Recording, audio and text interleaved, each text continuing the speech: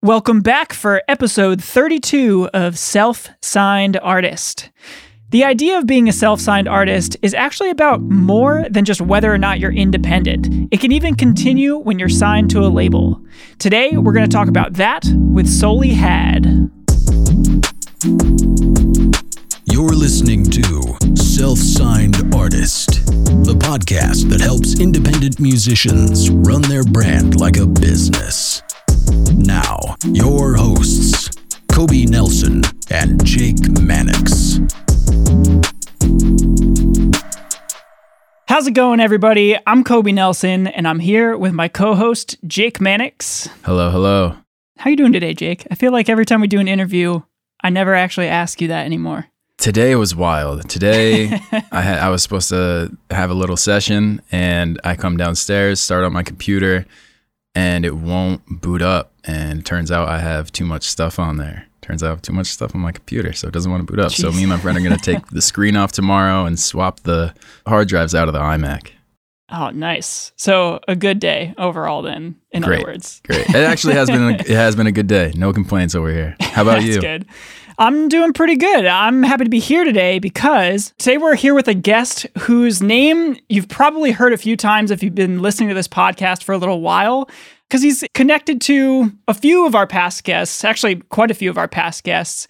And while he's not a self-signed artist anymore, technically, I'm sure we'll all be getting something out of talking to him today since he's currently a signed artist with Island Records.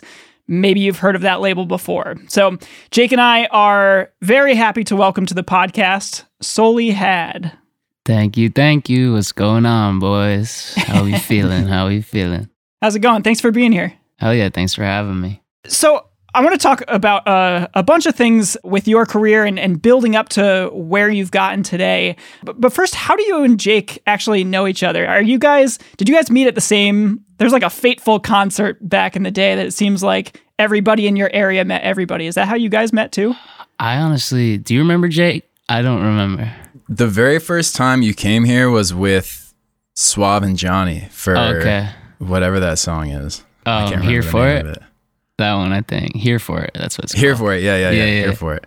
And then you maybe came like one more time before that, like that show at Upstate. Mm-hmm. And then after Upstate, it was kind of like everybody knew everybody after that, I think. Okay, so you guys actually knew each other before that concert then. But not long before. Okay. Before. Yeah, I think we were boys like at the concert. You know what I mean? We were just mutuals at first. Yeah. So how long had you been making music before that? Like, how did you actually get your start making music under the name Solely Had? So like under the name Solely Had, I would say I was probably 19, I think, 18 or 19. I had to change my name because it's this whole story that I always got to tell everybody. They're like, what is Solely Had? Like, what does that even mean? So my little sister used to call me Hattie because my nickname is Harry. So I was going by Hattie for the longest time. And then I was like, I don't like the DY at the end. So I dropped it to Had.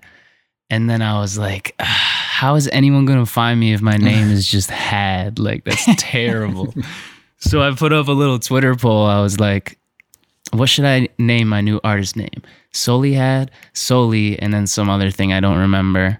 But the last one Solely Had got the most votes. So I was like, all right, I'm going to do it. Nice. So you had actually been making music for a little while and had enough of a following to actually do that for a bit before then? Yeah, so that was like when I started uploading consistently on Twitter, like song previews and stuff.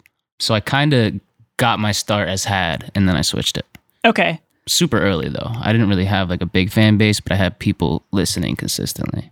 Nice. So what got you into music in the first place and making your own music? I just always loved listening to music. My mom had amazing music taste, and she gave me this Walkman with like classics on it, from like Eminem to Bob Marley to like everything in between. And I started working on GarageBand like off an iPad at my friend's house, my friend 50 God. I made this dumbass song called Robot Snakes. You could probably find it on YouTube. But I would say that was my start because I made that beat, did the lyrics and all that stuff. And that was my first like full-on production. Before that, I was just messing around on this app called Finger Beats for a long time. But I started playing guitar when I was 10, so I'd say that's where it really started. Okay. So when you were in your writing songs and posting them and starting to gather listeners and things like that, is there any moment that you can point to as like the moment where you thought, okay, like this is something that I could actually do long term? Like, was there a breakthrough at any point? Yeah, so I was going to Hudson Valley for a minute. I did a whole semester. Well, I did a whole year. And then I was back for my first semester. I was living at this crib in Schenectady, 1000 Union Street. We had a bunch of people over there a bunch of times.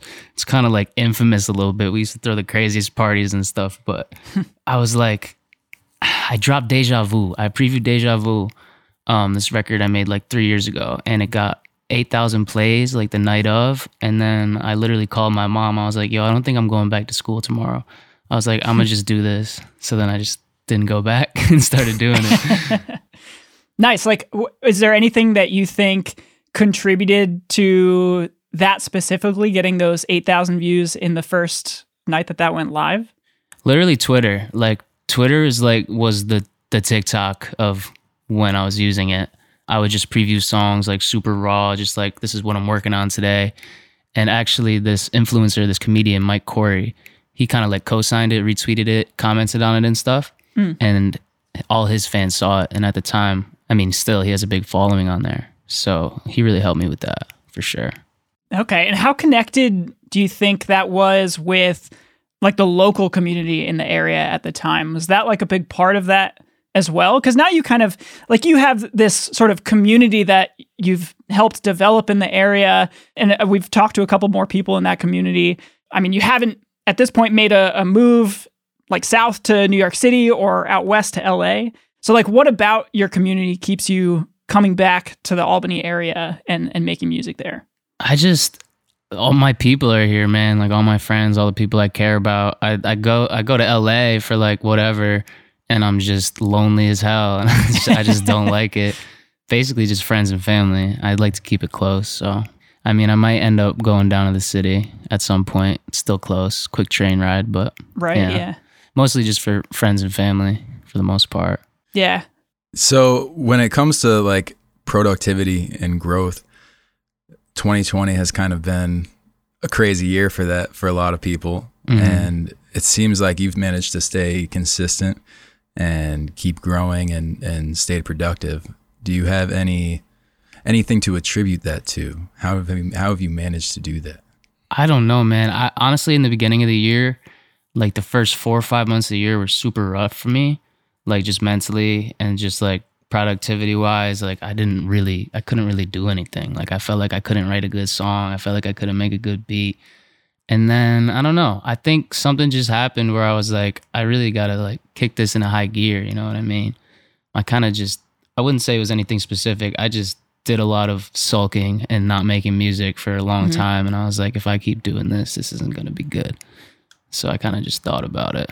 Yeah, that seems like a common thread from people that we've talked to. I know both of us had the similar sort of thing where it took like a few months to figure out like how to do anything rather than just sit around and hope that stuff was going to get better soon. Yeah. But you've put out multiple songs in 2020, so it doesn't seem like it slowed you down that much. What's your perception of that? Do you feel like it slowed you down in any way after you kind of were able to get back to it? Yeah, so I mean, with the whole label and stuff, there's always a delay when songs are dropping. So I had delivered the label a bunch of records, so we had those ready.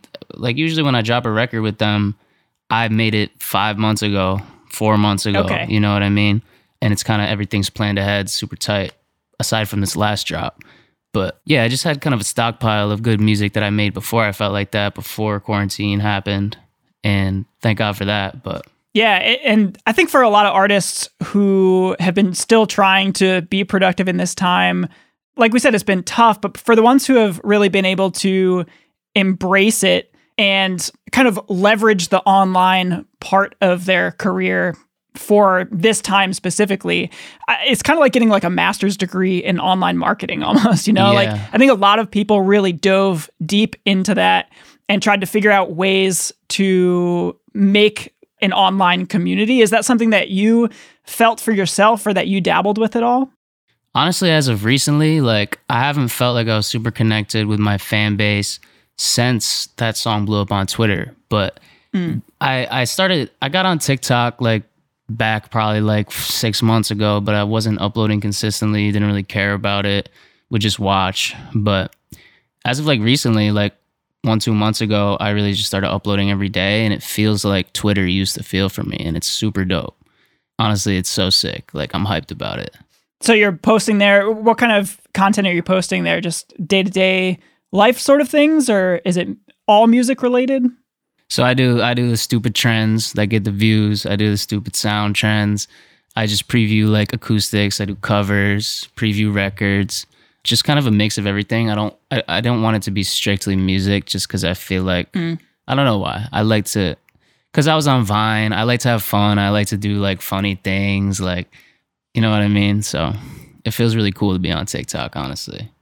Yeah, I think it's something that we've sort of, it's hard to talk about in a podcast form. Like we've talked about social media, a couple social media things here and there and connecting with fan base and stuff like that.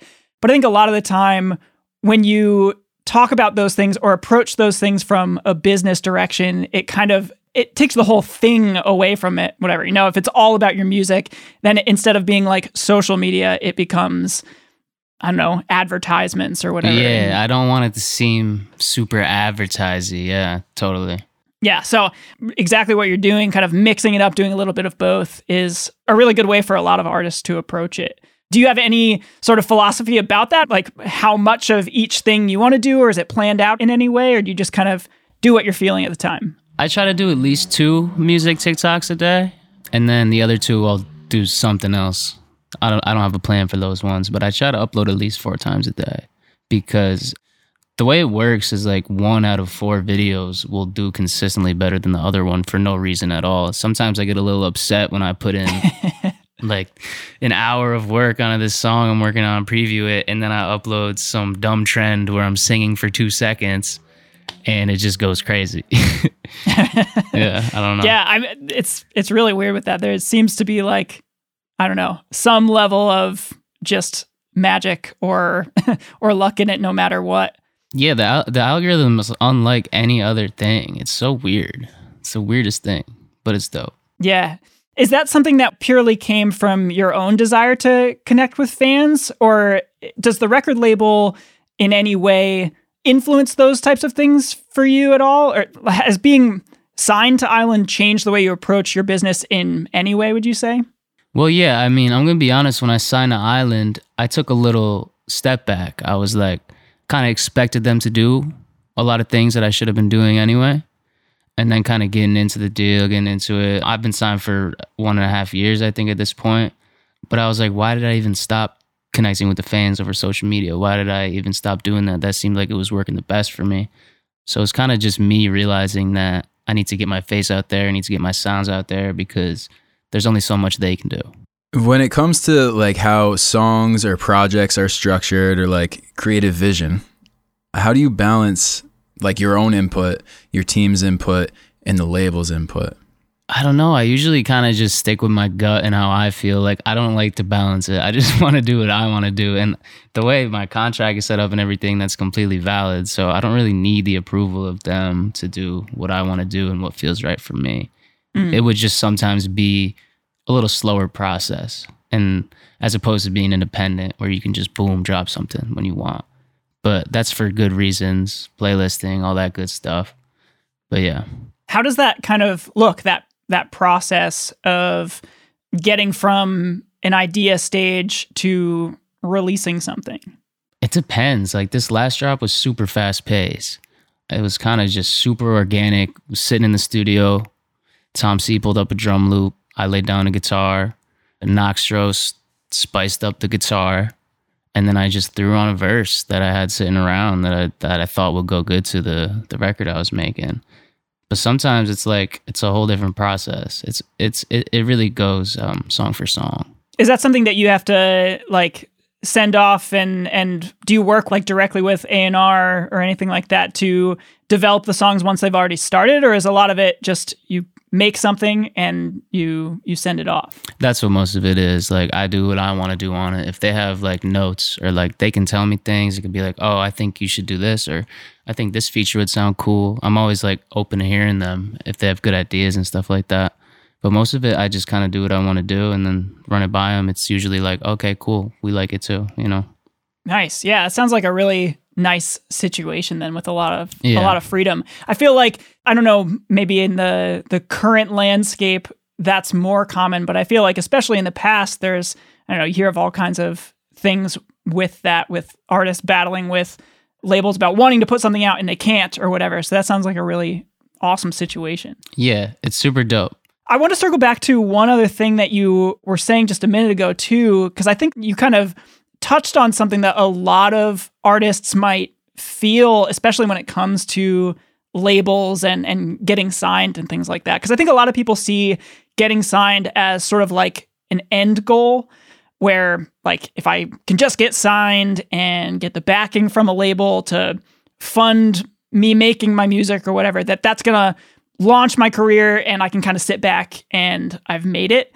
But I think in a lot of ways, getting signed is more like resetting a starting point. Like you're just creating a new starting line that you have to begin from. Like the work really begins there. Yeah. Can you talk about your experience with that kind of idea, or any other misconceptions that you had about getting signed? Yeah, I mean, like, there's always like the big hype around it, like, oh, this artist got signed, woohoo. But it's really like, I don't know. I visited a bunch of labels. I talked to a bunch of people. I ended up signing the thing that was best for me at the time. But yeah, so it took me a minute to realize that I should just be doing the same thing I've been doing, what's worked. And I kind of took a step back and I realized I was slacking a little bit because, oh, I just got signed. Woohoo, let me be lazy. Let me go over here. Let me get drunk here. Like stupid stuff that throw you in these LA parties. It's like, woohoo, so cool. But I don't know. I kind of just realized that I have to apply more pressure rather than expecting the label to do it for me. And that way I can throw them the alley-oop to take it even further.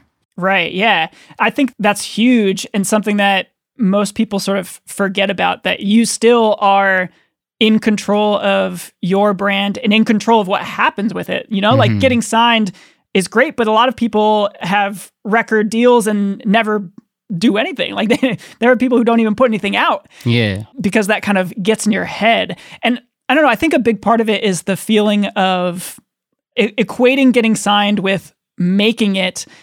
I think a lot of that comes down to the advance in a lot of cases. Like if you're getting a record deal, a lot of the times that comes with an advance, and that people sometimes view that as like the label rewarding them for being good or something like that, rather than an investment that the label's making in you.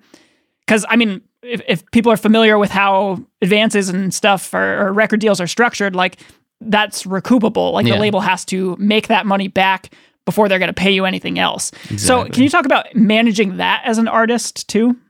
Well, so when I signed my deal, I kept all my masters from everything before I dropped Crush. So literally the deal was for Crush, pretty much. So I still have a consistent money stream coming from my old records that I made back in that old house. It's crazy because I made 4 or 5 of my biggest records. I made like 1 week apart, and it's just I own all that old stuff, and it's been I'm blessed to have that on my contract, and it's pretty sick. So I'm not really stressing about that. Yeah, as far as like getting in advance and everything, I mean, we don't have to talk like numbers or anything like that, but how do you go about managing that type of thing? Because there's definitely got to be a temptation to go out there and buy a bunch of stuff, but like, how do you approach that as like an investment towards making future things?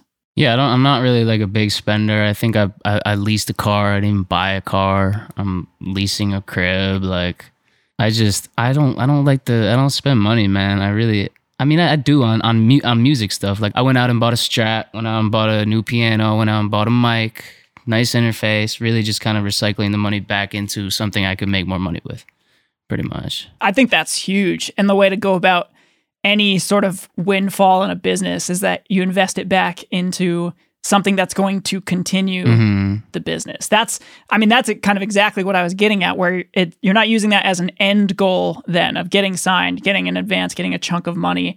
You're using that as a way to keep making what you make and doing what you do.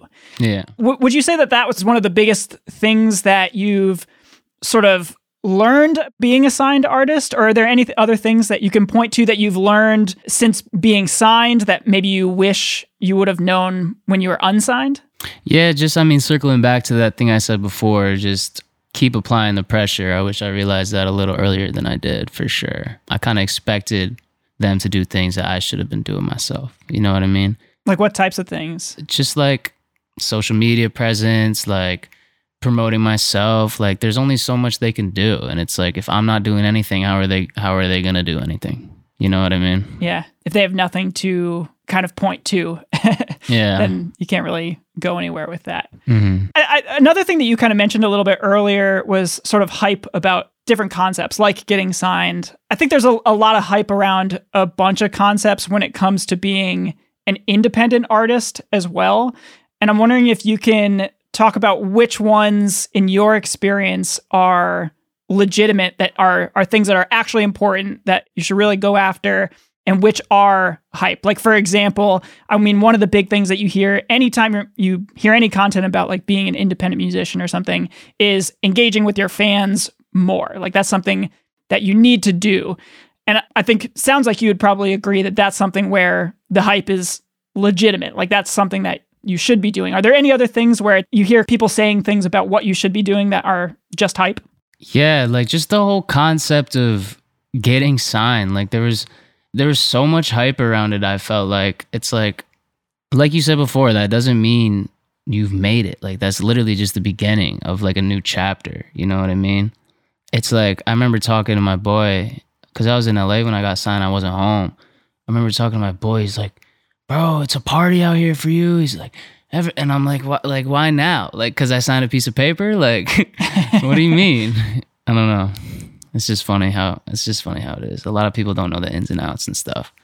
And it's like they hear, oh, he signed. Oh my God, he's famous. It's just, I don't know, you know? Yeah. I mean, do you feel like being signed is an important thing that people should still be going for, or is that an individual choice, would you say? Are there any generalizations that you can make about that? I think it goes person for person. It's all like specific to your situation and what you do. And if you need that advance to like do certain things you have in mind. And like, I think it just goes case for case, person for person. A lot of people are just going to be better off independent for sure. And I think I don't regret signing my deal at all. I think I have a good deal and I like it a lot. And when it's time to move on, I will. And it's just, person for person, whatever floats your boat. Yeah. Is there anything that you think you would have done differently maybe if you hadn't ended up going the record label route, if you had stayed completely independent? Honestly, probably just more drops within a concentrated period of time is one thing. Yeah, for sure. That's one thing I do want to do eventually. Just kind of blast people with singles. Like, boom, 1 week, boom, next week. Like I used to do. You know what I mean? Yeah, that's something that we've talked a little bit. Like, Jake, we've talked about that for you and just kind of in general. I'm wanting to get both of your takes on this. Like, what do you think is the optimum, like, rate for that? Like, releasing singles? Because I feel like at some point, maybe there's going to be diminishing returns where if you release too fast, say you're releasing every week or twice a week, it may be like sensory overload for people and, you know, like it might stop driving the growth. Like, what do you think is the best for that? I don't know. What worked for me in the past was kind of 2 weeks at a time. So people can digest it and really sit with it and listen to it before you just throw another one on them. But at the same time, I know this dope artist, his name's Koi. His drop schedule is so sporadic. It's like he'll drop 2 records one day after the other, week later drop another one, 3 months later drop a new one. It's just like whenever he feels like it. And like, it's cool. It's doing good things for him too, I think. So it depends on your fan base too, I think. Yeah, I think that's interesting too, that there might be something to be said for not even being scheduled at all, just releasing something when it's done. Yeah. Jake, how about for you? Is there anything that you think as far as what the schedule should be? I'm not sure. Because like if you're going to release a record, I would say no more than 3 singles prior to the record. Or not, dude. Who cares? I don't know. Honestly, what am I saying? I don't know. What am I to say? Who am I, dude? That's not good for the podcast. It's weird because there's like a bunch of benefits to waiting, as in like playlisting and algorithms and all these things that no one really knows about, but they've heard other people say that, oh, you should wait this long in between. You should do this and that. And then some people will just drop a record a week and they go crazy. Like Russ, for example. That's what Russ did. Yeah. From my point of view, like if an artist that I like drops a bunch of songs one after the other, I'm just going to keep listening to them until I don't like one. You know what I mean? True. I don't know if I would get tired of it or annoyed. I'm sure as a fan base, they're going to be like, okay, like we get it. We get it. You have new music, bro. Like this is your 20th single this quarter. We got it. I don't know, but maybe people would love that. Yeah. That's what I'm saying. Like, who knows? I don't know if you have to cut that part out earlier, but I really don't know, brother. I really don't know. I'm not sure anybody knows for sure. I was just interested to see what you guys think and like what sort of decision making goes into that versus just kind of like releasing things. I don't know, because there's so much like, I feel like there's a lot of that in the music industry. There are like these standard ways of doing things that like nobody really has a reason for why they do it that way. It's just like, it's like a leftover thing from an earlier time in the music industry. Like using Pro Tools. Yeah. That's a whole nother conversation. But like for like physical copies, for example, like there's still so many things about how I think a lot of artists approach releasing music that's just from needing to physically produce physical copies of music, CDs or whatever. And it's like a lot of people are starting to come around on that, I think, and get out of those like, okay, you're going to release a record every 2 years or every year or whatever it is and tour on it for a certain amount of time. And people are starting to experiment with those types of things. So yeah, I mean, at the end of the day, it's whatever works for you. And I guess maybe as just a piece of advice for musicians out there who are thinking about these types of things for their own music, it really is a great time now to experiment with that. Like, because you don't have to worry about physical copies or whatever. You can put up 2 songs in a week and try that and see what happens and go from there, I guess. I mean, to just carry on this topic, when I previewed my last drop on TikTok like a month ago and it blew up. Like I just did this like quick little preview. It got like 400,000 views. And I was like, I got to get this out. I got to get this out tomorrow. I got to get this out because people have short attention spans. And then it was like, wait a minute. Let me try to keep promoting it because the label, a lot of stuff needs to happen. I can't just get a drop date tomorrow with them. You know what I mean? Different schedules, conflicting things. So I was like, all right, so I can't drop it tomorrow. So how can I boost this? So I literally just kept promoting it for the whole week. And they were like, yeah, I think we should drop it on this day for the algorithms and this and that. And I was just, at first I was like pissed off. I was like, this shit's popping. Let's drop it right now. But then when it dropped, it's on like 10 different playlists, like super dope playlists. I made 5, 6, 7 TikToks that didn't blow up as much as that one, but did super well. And I think it might have helped me out to wait for that for some weird reason because I just kept promoting it. If I sat there and did nothing, probably wouldn't have been beneficial, but I was like, well, since this is happening, let me take this time to juice up the record some more, get some more pre-saves. Yeah, that's true. I think that is something that maybe a lot of people overlook now, especially independent musicians, when it really is like 100% on you when you drop something. Like you could make something today and go put it up somewhere. Like since that's possible, maybe a lot of people do sort of forget about that, like the promotion side of it through social media, raising people's awareness about it before you actually put it out. And maybe that's something that really only makes a big difference if you already have a decent sized following or people who are going to be expecting you to do something at some point. If that's like your debut, I don't know, maybe it would be helpful to tease something and promote it if you can find a way to get it out to people. But yeah, that's definitely something to think about too, that it doesn't have to always be like at the drop of a hat, you're going to release something after you make it. Yeah. So we like to kind of finish things up with all of our guests with a kind of two-part question about predicting the future. So first, for yourself, where do you see your career headed in the next few years? And then a second part to that question, where do you see the music industry as a whole headed? Like, what's next? What's coming?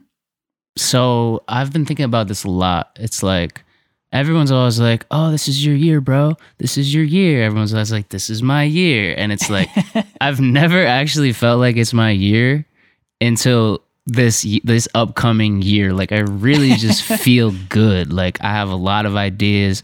I have a lot of dope music in the vault. I think it's going to be my year. But there's never the year. It's obviously always a steady grind, but I think my music is going to do super well this year, and I'm super hyped about it. I have a very positive outlook as compared to last year, because, I was just mentally wasn't the greatest last year, earlier in the year, and now I just feel kind of rejuvenated, like hyped up, like ready to go, so. Yeah, because you maybe shed a little bit of light on how you got through that little rut. It's time. It's consistency. Consistency. Nothing crazy special. I didn't have a crazy trip like, wow, I gotta do this or anything like that. It's just time and just working through things. Yeah. Is there anything that you have in the works as kind of a plan that's going to be new this year from like a business standpoint, or is it just feeling really good about the music, kind of having a vision for how the year is going to go? Yeah, I have this whole rebrand in mind too that I'm kind of super excited to kind of put into play. I don't want to like spoil any of my ideas or anything. Oh yeah, no. Yeah. Cool. And then how about for the music industry as a whole? Like, is there anywhere that you see things really going? I think there's going to be a boom of shows after this COVID is over with. I don't know if that's going to be this upcoming year. It's going to be booming. Business is booming. I've thought about that too. Like, there's not going to be enough dates. There's not going to be enough venues. There's not going to be enough sprinters. Everyone's going to be ripping each other's heads off to get a slot. Like, you know what I mean? But I think it's going to be, everyone's going to be ready, I think. I think it might be like a big year for everybody who's doing a live show. Everyone is sick of sitting in the house. I mean, does that have the potential, though, to make, like, we talk to a lot of people, and a lot of the communities and everything are very much it's not a competitive thing in any way. Like, you're not competing with other artists. It's a mutually beneficial thing. But I feel like if everybody's trying to host shows or put on shows all on the same time, like all the time, then it just becomes a conflict for like the show goer. Like, how do you choose what show to go to? That's something I thought about too. Does that have any potential, you think, to be weird? I think so. I mean, best case scenario. So like one night, for example, at a show in like Dallas or something, and Jaden Smith was performing underneath me. And I was like, I would go to the Jaden Smith show instead of my show. I don't know. I feel like there might be some conflict, but I feel like overall it's going to be beneficial for everybody. I don't think that conflict will matter. Do you think there's going to be any carryover from, like, the whole industry kind of developed into this online thing? Do you think that's going to carry over at all? Or do you think once shows are like good to go or kind of signed off where we can go to shows safely and everything, that's just going to completely take back over again? I mean, I hate the live streams, man. I hate them. I hate them. It's hard to like get hyped up and perform well when you literally can't hear anybody or see anybody. Like, that's the whole thing about it. That's why performing is so dope, because you can feed off people's energy, and it's just lacking if you can't be in the same room with them. It's like a feeling. You need to be in the same room as people. There's no comparison for me. I don't know.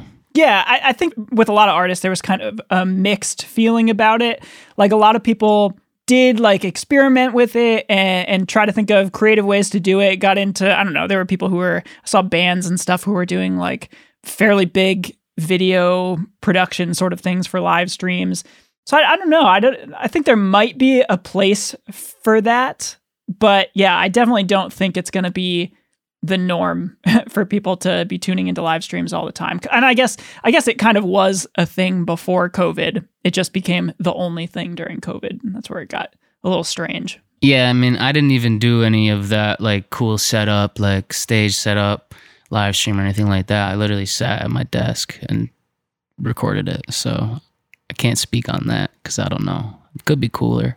I mean, it sounds like you kind of did a version of that, though, maybe with the social media things where you were doing like previews of songs and stuff like that. Was any of that like live where you were like performing a preview of a song, or was it like posting a piece of a song you're making? Hell yeah, I would make the beat and then I would just sing over it with my vocals, not even recorded or anything back in the day. And what's worked better for me recently is playing the song and kind of just reacting to it myself and just asking people how they feel about it.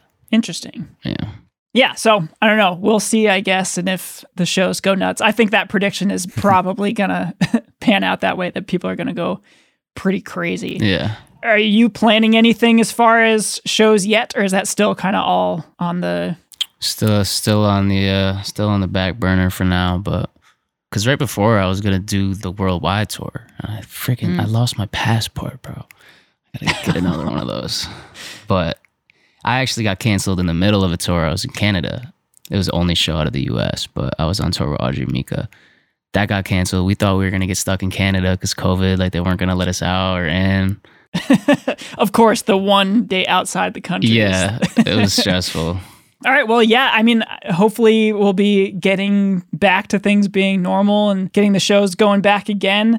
Where can people find you online or on social media to kind of follow along, see what you're doing, see the things that you're releasing, and hear about things when we do start to get back to all that stuff? So I'm on everything at Soulyhad, SOULYHAD. And yeah, I'm on everything, so come check it out. Yeah, and also you just recently, a couple days ago from the time of this recording, released a new song called Maybe Not, correct? Yes, sir, with Mac Ayers on it. He killed it. Yeah, can you tell us anything about that for people to go check out? Yeah, it's super dope. It's like a R&B live instrument type vibe, kind of different than what I've been dropping recently. It's been getting a lot of dope feedback. So yeah, go listen to that. I think you'll like it. A lot of people do. Yeah, it's a great song. You can find that everywhere, so definitely encourage you to go check that out. Souly, thank you so much for joining us today and giving us all a glimpse into how you are running your business as an artist and continuing to kind of treat it almost like, it sounds like you're still treating it as an independent artist business, even under the record label and everything like that. So that's really what I wanted to talk to you about today and kind of get across to all of our listeners. So I think there are a lot of things to take away from that for a lot of people. So I really appreciate you taking the time to sit down and talk to us. Hell yeah. Thank you guys for having me. This was dope. Is there anything else that you want to leave our listeners with, a piece of advice or message of encouragement or something like that? Well, one thing that freaking legend Rodney Jerkins said to me when I met him 3 years ago, he said, "Don't get too comfortable." That's it. That's all I got. If you guys want to go ahead and leave a review on Apple Podcasts, probably 5 stars would be the best one to do.